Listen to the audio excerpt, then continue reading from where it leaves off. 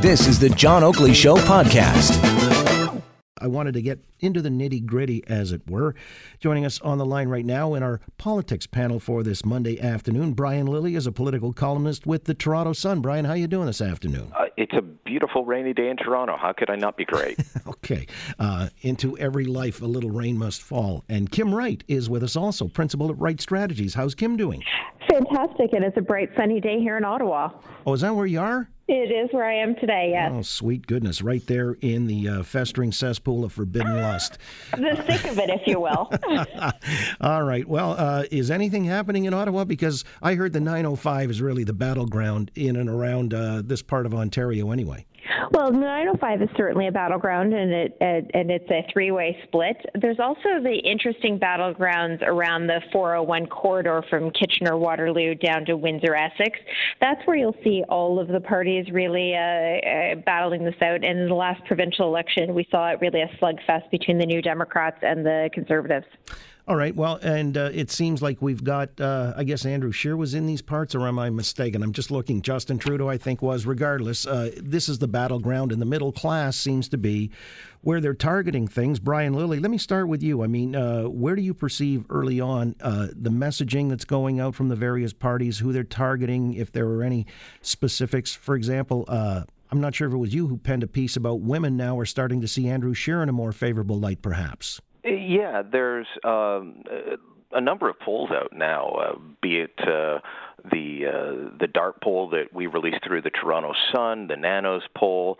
I'm still waiting for Ipsos to come out with new numbers. Hello, Global, get Ipsos out there. But so far, one, the race is tightening, and the polls are either showing a tie or a couple of points apart.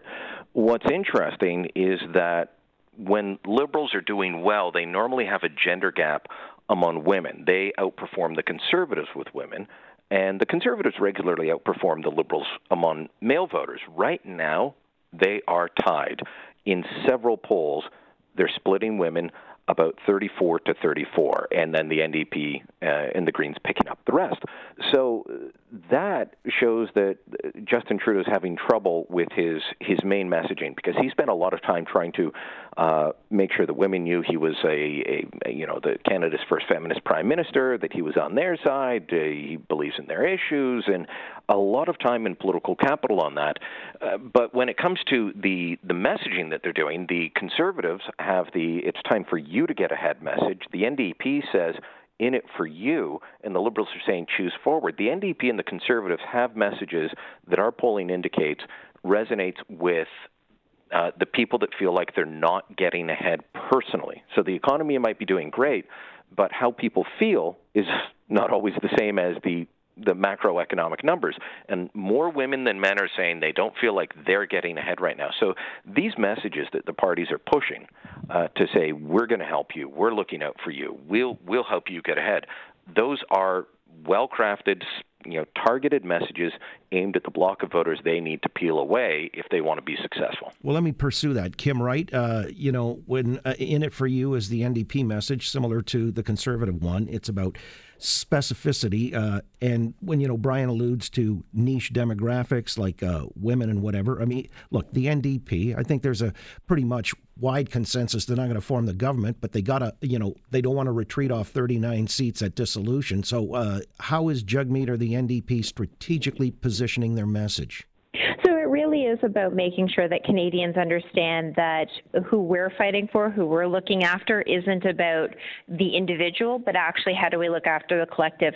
But I have to tell you, it has been an interesting last 10 days for Jagmeet Singh and the New Democrats. He exceeded expectations, or a lot of commentators' expectations in the debate. People are finally engaging in the election campaign. And what they're seeing is now, as we get into, as I like to say, the playoffs, it really is about showcasing who these people are are they ready for prime time as it is?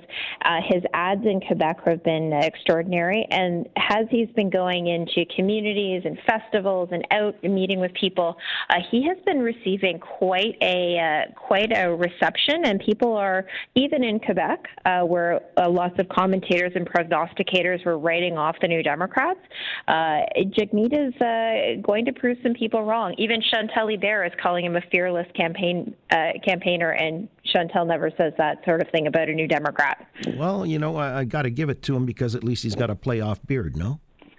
He absolutely has a playoff beard, and in his ad in Tarkovic in Quebec, it not only shows him putting on his turban, but his MMA gloves. So Jagmeet's got a lot of fight in him left.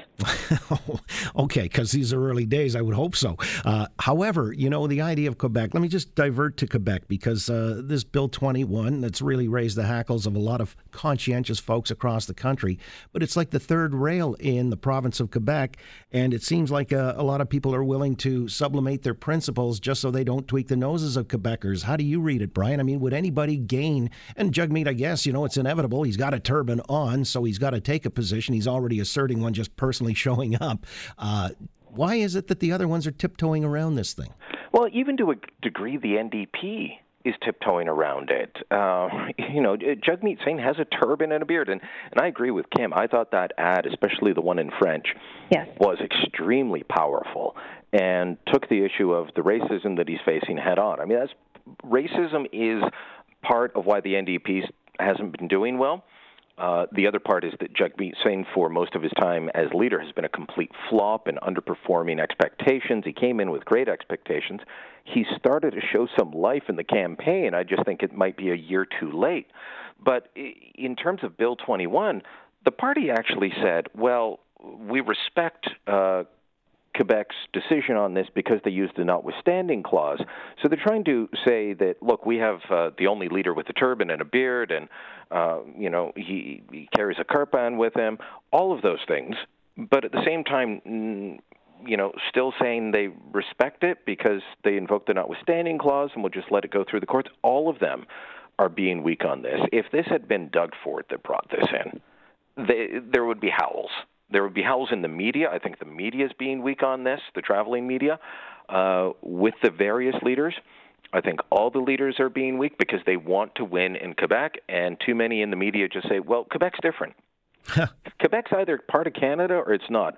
I was living there when the Kirpan debate came up because of a little boy on the West Island carrying his Kirpan to school, and it fell out. And there was a huge debate at the time, and he had to take it to court and won in court to say, yes, he could carry that. This debate has not gone away in Quebec, but it's a very different one. We can't just ignore bigoted bills just because, well, Quebec's different. We all want to win seats there. Yeah, it seems disingenuous at best. Listen, speaking of debates, a couple of things. Maxime Bernier going to be invited to the debate. They're no longer going to have him sitting at the children's table by the kitchen. Good idea, Kim, or no? Well, look, after his Twitter tirade where he was suggesting to his Twitter followers that they should attack a, teenage girl, no, I don't think he should be. But that being said, this is a bigger problem for Andrew Scheer. 49% of Conservative voters voted for him, Maxime Bernier, as leader. And this has been part of the things that have been dogging Andrew Scheer. What kind of leader is he? Who is he speaking for? Is he speaking for social conservatives? Is he speaking for Maxime Bernier conservatives? Who is he speaking for? Stephen Harper conservatives? He really does need to start to chart his own path of who he is and what his identity as a leader, and if he wants to be prime minister, what that looks like. Having Max in that debate is going to push him into uncomfortable positions or comfortable positions. We're just not sure yet. All right, and so, Brian, the Conservative Party is pretty miffed at this idea because they think it was the Liberals and a Liberal pollster who sort of swayed the perception that Maxime Bernier should belong in the debate, and it's like they're trying to set the fox amongst the hen house. How do you see it? If by Liberal pollster you mean Frank Graves of ECOS, I was polled by ECOS on this very issue. The Leaders Debates Commission, that's the name of the organization. They commissioned a series of polls, and apparently the landline that I keep, the only people that call me on this are radio producers like Your Fine Mary or pollsters. and I got pulled by Ecos because they thought I was in Etobicoke North. I'm in downtown Toronto, and they wanted to know, are you going to vote for it? Look, I have a lot of problems with the Leaders' Debates Commission and the whole consortium idea of this debate. I have a problem with Max being in it. I don't think he should be there. But I held the same position with Elizabeth May and the Greens. If you are not a recognized party in Parliament, I don't think you should be in there. But they allowed Elizabeth May in even before I believe she had a seat. So, if we go by those rules, then we've got to allow Bernier in there. But it's this weird formula, and speaking to them today, and I spoke to Max about it for a piece I wrote at The Sun. They looked at it and they said, okay, here's the party membership, here's our fundraising, here's our organization. I don't think they can start refusing serious parties because you don't like their ideas. I think that's a dangerous road for them to go down. I'm not happy that he's in, but that's for other reasons. But if we're going to allow Elizabeth May in years ago, then we got to allow him in now. By the way, any poll results after the first debate? Anything of significance? Anything move the needle?